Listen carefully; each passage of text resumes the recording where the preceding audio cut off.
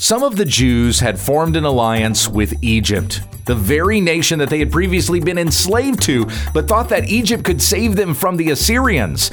Instead, God would embarrass them, but would save his faithful when we understand the text.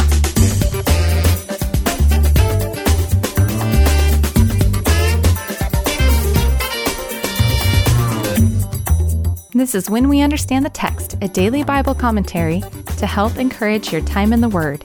Monday, Tuesday, and Wednesday, we feature New Testament study, an Old Testament book on Thursday, and our Q&A on Friday. Now here's your teacher, Pastor Gabe. Thank you, Becky. In our study of the book of Isaiah, we are in chapter 30 today, and I'm going to try to get through all 33 verses. So I'm going to keep my opening reading brief here, looking at verses 1 through 7. Now, this is where the Lord condemns Judah for making an alliance with Egypt. Instead of trusting in God for deliverance, they turn to Egypt for help. Let me begin reading here in verse 1, and I'll go through verse 7 out of the Legacy Standard Bible. Hear the word of the Lord. Woe to the rebellious children, declares Yahweh, who execute counsel, but not mine, and make an alliance, but not of my spirit, in order to add sin to sin, who go down to Egypt, but did not ask me, to find strength in the strong defense of Pharaoh and to take refuge in the shadow of Egypt. Therefore, the strong defense of Pharaoh will be your shame, and the refuge in the shadow of Egypt your dishonor. For their princes are at Zoan, and their messengers reach Hanes. Everyone will be ashamed because of a people who cannot profit them, who are not for help or profit, but for shame and also for reproach. The oracle concerning the beasts of the Negev, through a land of distress and anguish, from where come lioness and lion, viper and flying fiery serpent, they carry their wealth on the backs of young donkeys, and their treasures on camels' humps, to a people who cannot profit them, even Egypt, whose help is vain and empty. Therefore I have called her Rahab, who has ceased. The event that we're reading about here in chapter 30 is chronicled historically in 2 Kings chapter 18. We've got some narrative coming up here in just a little bit. When we get to chapters 36 to 39, you have Sennacherib coming against Judah, and Hezekiah appeals to Isaiah. That will conclude part 1 of Isaiah, which goes from chapters 1 to 39. Part 2 begins in chapter 40 and will go through chapter 66. But here in this section, this address, which extends 5 chapters, 30 to 35, this is an address that comes to Judah through Isaiah because Judah has aligned with Egypt. Now, Hezekiah, who is king at this time, is not mentioned in this section. So it's unlikely that he was the one that formed this alliance with Egypt. Either Hezekiah's advisors did it without his knowledge, or they somehow prompted Hezekiah to do it, and God just doesn't hold the blame on Hezekiah for it. But for those who did form this alliance with Egypt, we have this oracle that is mentioned here. Let me go ahead and begin again in verse 1. Woe to the rebellious children, declares Yahweh, who execute counsel, but not mine. See, that could lead one to recognize that it was actually Hezekiah's counselors who did this and not Hezekiah himself. God goes on to say, they make an alliance, but not of my spirit, in order to add sin to sin, who go down to Egypt, but did not ask me, to find strength in the strong defense of Pharaoh and to take refuge in the shadow of Egypt. So in other words, Judah doesn't trust God. They think that their deliverance from the Assyrians will come through the aid of the Egyptians, that very nation they were once enslaved to, and God rescued them out of. And here Judah willingly goes back to be enslaved by them again. Certainly not in the same sense, but they pay tribute, they give loyalty, they subject themselves to the Egyptians to help them out against the Assyrians. And Egypt at this time is not even a strong arm. They're not going to succeed against the Assyrians. In fact, the Egyptians are going to be embarrassed by the Assyrians as well. So what a woeful alliance for Judah to do this. In no way does this benefit them. certainly not with God, as they do not trust the Lord. So in verse 3, the Lord says, "Therefore the strong defense of Pharaoh will be your shame, and the refuge in the shadow of Egypt your dishonor. For their princes are at Zoan, and their messengers reach Hanes. Everyone will be ashamed because of a people who cannot profit them, who are not for help or profit, but for shame and also for reproach." Egypt, still a very pagan people. Egypt still looking at their own Pharaoh as though he is a god. So Judah doesn't trust the Lord God. They trust a false god to try to help them and deliver them from the Assyrians. And so going on in verses 6 and 7, the oracle concerning the beasts of the Negev, through a land of distress and anguish, from where come lioness and lion, viper and flying fiery serpent, which is an interesting reference. That's almost to say that there are flying dragons at this particular time, breathing fire, and they dwell in a land of wilderness. Specifically, they dwell in Egypt. They carry their wealth on the backs of young donkeys and their treasures on camels' humps to a people who cannot profit them, even Egypt, whose help is vain and empty. Therefore, I have called her Rahab, who has ceased. Now, that doesn't have anything to do with the Rahab who hid the spies, the spies of Israel when they came in to scout out Jericho. Rahab is a pagan name, and it means arrogant. So for God to call Egypt Rahab, who has ceased, is to say they're arrogant and they're not going to do anything. So he goes on in verse 8, "Now go, write it on a tablet before them, and inscribe it on a scroll, that it may be in the time to come as a witness forever. For this is a rebellious people, false sons who are not willing to listen to the law of Yahweh." So it's going to be inscribed on a tablet, exactly this foolishness that they have done, that they may be reminded of their own idiocy, so that they would no longer turn to their own ways, which apparently is not going to help them, but lead to their own destruction, and that they would turn to the Lord. For this is a rebellious people, false sons, God says. This is those who have formed this alliance with Egypt. They don't trust in Yahweh. They're not willing to listen to the law of Yahweh, but they run to a corrupt people, a pagan people. Now, sometimes the prophets are referred to as law. So God has spoken through Isaiah. This is what this people are to do. So this reference here in verse 9 to the law of Yahweh is probably not a reference to the Torah. It's a reference to that word that had come from God through Isaiah, which the people are not listening to. Verse 10, "Who say to the seers, you must not see, and to those who have visions, you must not behold visions for us of what is right. Speak to us pleasant words, behold visions of illusion.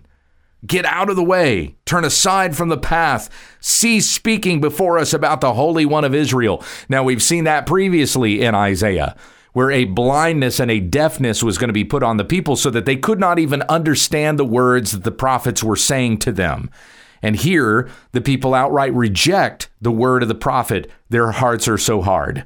We read previously in Isaiah, this oracle from God saying of them that they acknowledge me with their lips, but their hearts are far from me, and their fear is actually in the commandment of men. In verse 12, "Therefore thus says the Holy One of Israel, since you have rejected this word and have put your trust in oppression and deviousness and have relied on them." That's Egypt. They are the oppressors, remember. This is the land God had rescued them out of, and they go back to their oppressors. "Therefore," verse 13, "this iniquity will be to you like a breach about to fall, a bulge in a high wall, whose breaking comes suddenly in an instant, whose breaking is like the breaking of a potter's jar, so ruthlessly shattered that a potsherd will not be found among its pieces to take fire from a hearth or to scoop water from a cistern." So whenever a pot broke, you could still find some usefulness out of the pot because pieces of the pot might be used for something else, to scoop fire or to draw water. You could still, have the little bowl part in there. But this, the Lord is using this illustration to say, you will be so utterly broken, there will be nothing of you left. Those who have formed this alliance with Egypt. For thus Lord Yahweh, the Holy One of Israel, has said, in repentance and rest you will be saved. In quietness and trust is your might. But you were not willing. And you said, no, for we will flee on horses. Therefore you shall flee. And we will ride on swift horses. Therefore those who pursue you shall be swift. 1,000 will flee at the threat of one man. You will flee at the threat of 5, until you are left as a flag on a mountaintop and as a standard on a hill. So these who have formed this alliance with Egypt, their judgment is sure, and it will be total. And cowardice will fill their hearts, and they will try to flee, but they will be struck down. Yet we have this spoken about to Judah, to those who were faithful. Beginning in 18, a word from Yahweh, who is gracious and just. Therefore Yahweh waits with longing to be gracious to you, and therefore he is on high to have compassion on you, for Yahweh is a God of justice. How blessed are all those who wait for him. O people in Zion, inhabitant in Jerusalem, you will weep no longer. He will surely be gracious to you at the sound of your cry. When he hears it, he will answer you. The Lord has given you bread of distress and water of oppression. He, your teacher, will no longer hide himself, but your eyes will see your teacher. And your ears will hear a word behind you. This is the way, walk in it. Whenever you turn to the right or to the left. And you will defile your graven images overlaid with your silver, and your molten images plated with your gold. You will scatter them as an impure thing and say to them, be gone. Then he will give you rain for the seed which you will sow in the ground, and bread from the produce of the ground, and it will be rich and fat. On that day your livestock will graze in a roomy pasture. Also the oxen and the donkeys which work the ground will eat salted fodder, which has been winnowed with shovel and fork.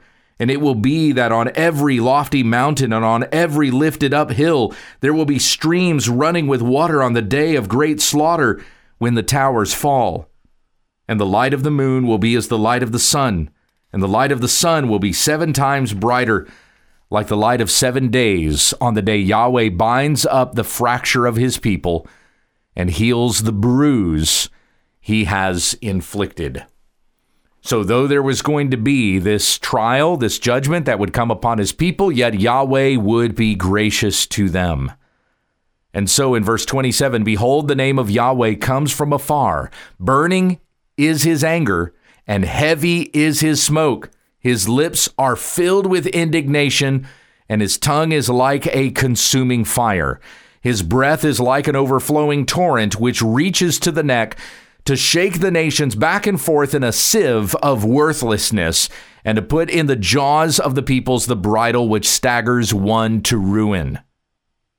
You will have songs as in the night, when you set apart yourself as holy for the festival, and gladness of heart as when one marches to the sound of the flute. To go to the mountain of Yahweh, to the rock of Israel, and Yahweh will cause his splendid voice to be heard, and the descending of his arm to be seen in raging anger, and in the flame of a consuming fire, in cloudburst, downpour, and hailstones. For at the voice of Yahweh, Assyria will be dismayed when he strikes with the rod, and every blow of the appointed staff which Yahweh will cause to rest upon him will be with the music of tambourines and lyres, and in battles waving weapons he will fight them. For Topheth has long been ready. Indeed, it has been prepared for the king. He has made it deep and large, a pyre of fire with plenty of wood. The breath of Yahweh, like a torrent of brimstone, sets it afire. Now, these words that we read here, this is immediate deliverance that Yahweh is talking about. Immediate judgment on those who would form this alliance with Egypt, and immediate deliverance for those who have remained true to the Lord and have trusted in him to save them. This very judgment that was so poetically and colorfully described as the anger of God being like a fire that sweeps in and consumes. Yes, this is the way that God would strike down the Assyrians and save Judah. He himself would do it with this kind of wrath and fury. Listen to what we read in 2 Kings 19. I told you that this particular episode, the alliance with Egypt, is in 2 Kings 18.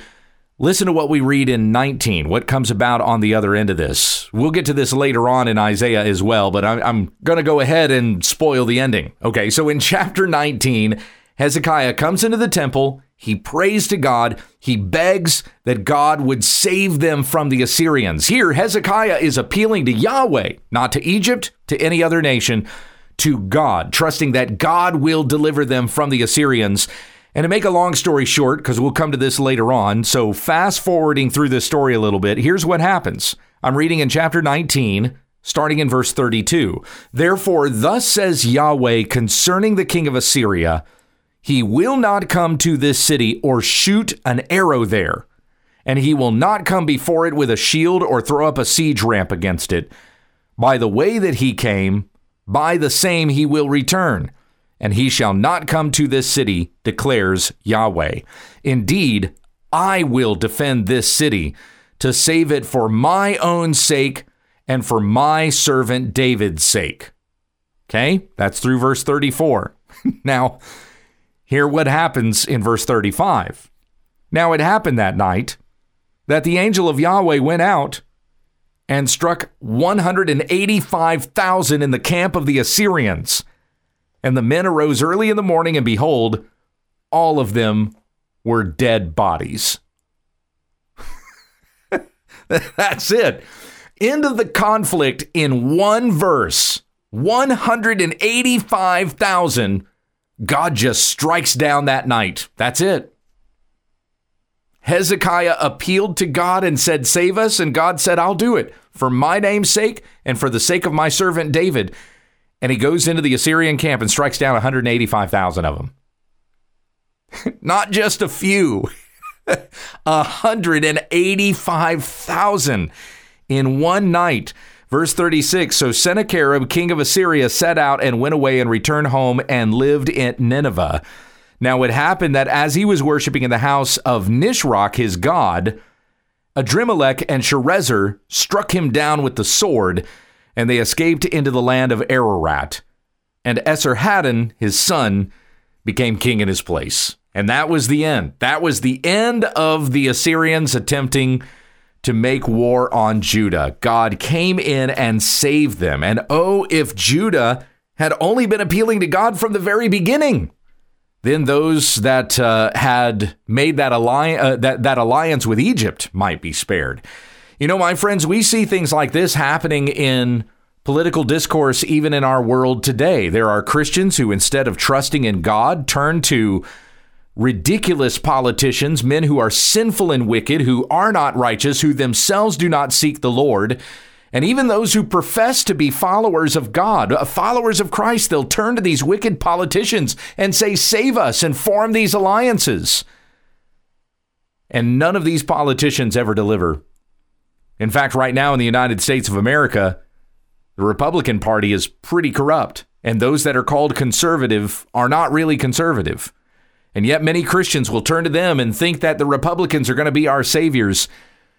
But the condition that our nation is in right now is just going to continue to get worse as God turns this nation over to a depraved mind to be consumed by its own passions, burning in unrighteousness until the wrath of God burns against it and pours out and destroys this people. The only way that we can be saved is to turn to God.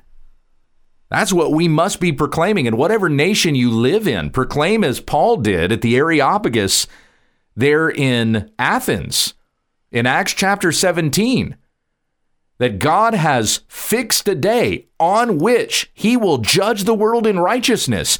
And he has shown by whom he will judge the world, by raising him from the dead. Paul referring to Jesus Christ. Christ is returning, and he will bring the wrath of God the Almighty with him when he comes back in his fiery angels to judge the world in righteousness. The only way to be saved is to turn to Jesus. And that's a message we must go out with to the world. Turn from your sin to the Lord Jesus Christ today, and you will be saved. Turn not, and the judgment that comes upon you will be much, much worse than 185,000 Assyrians struck down in the middle of the night. Heavenly Father, we thank you for the salvation that has been given to us in Christ. And may the message of the gospel, Jesus who died on the cross, who rose again from the dead, who ascended into heaven and is seated at the right hand of God, who reigns over all, may the message of his gospel continue to give hope to us and also be that message that we go out with to the world, that people may hear of their sin and the judgment that's coming against it, turning from their sin to the Lord Jesus Christ and live by the mercy and grace and love of God. Guide us today. May we look to the Lord to be our strength in all things, not looking for satisfaction or happiness in the world, but knowing that we are fully satisfied in Christ. And it's in his name that we pray. Amen. This has been When We Understand the Text with Pastor Gabriel Hughes. For all of our podcasts, episodes, videos, books, and more, visit our website at WWUTT.com. If you'd like to submit a question to this broadcast, or just send us a comment, email whenweunderstandthetext@gmail.com, and let your friends know about our ministry. Join us again tomorrow as we grow together in the study of God's Word, When We Understand the Text.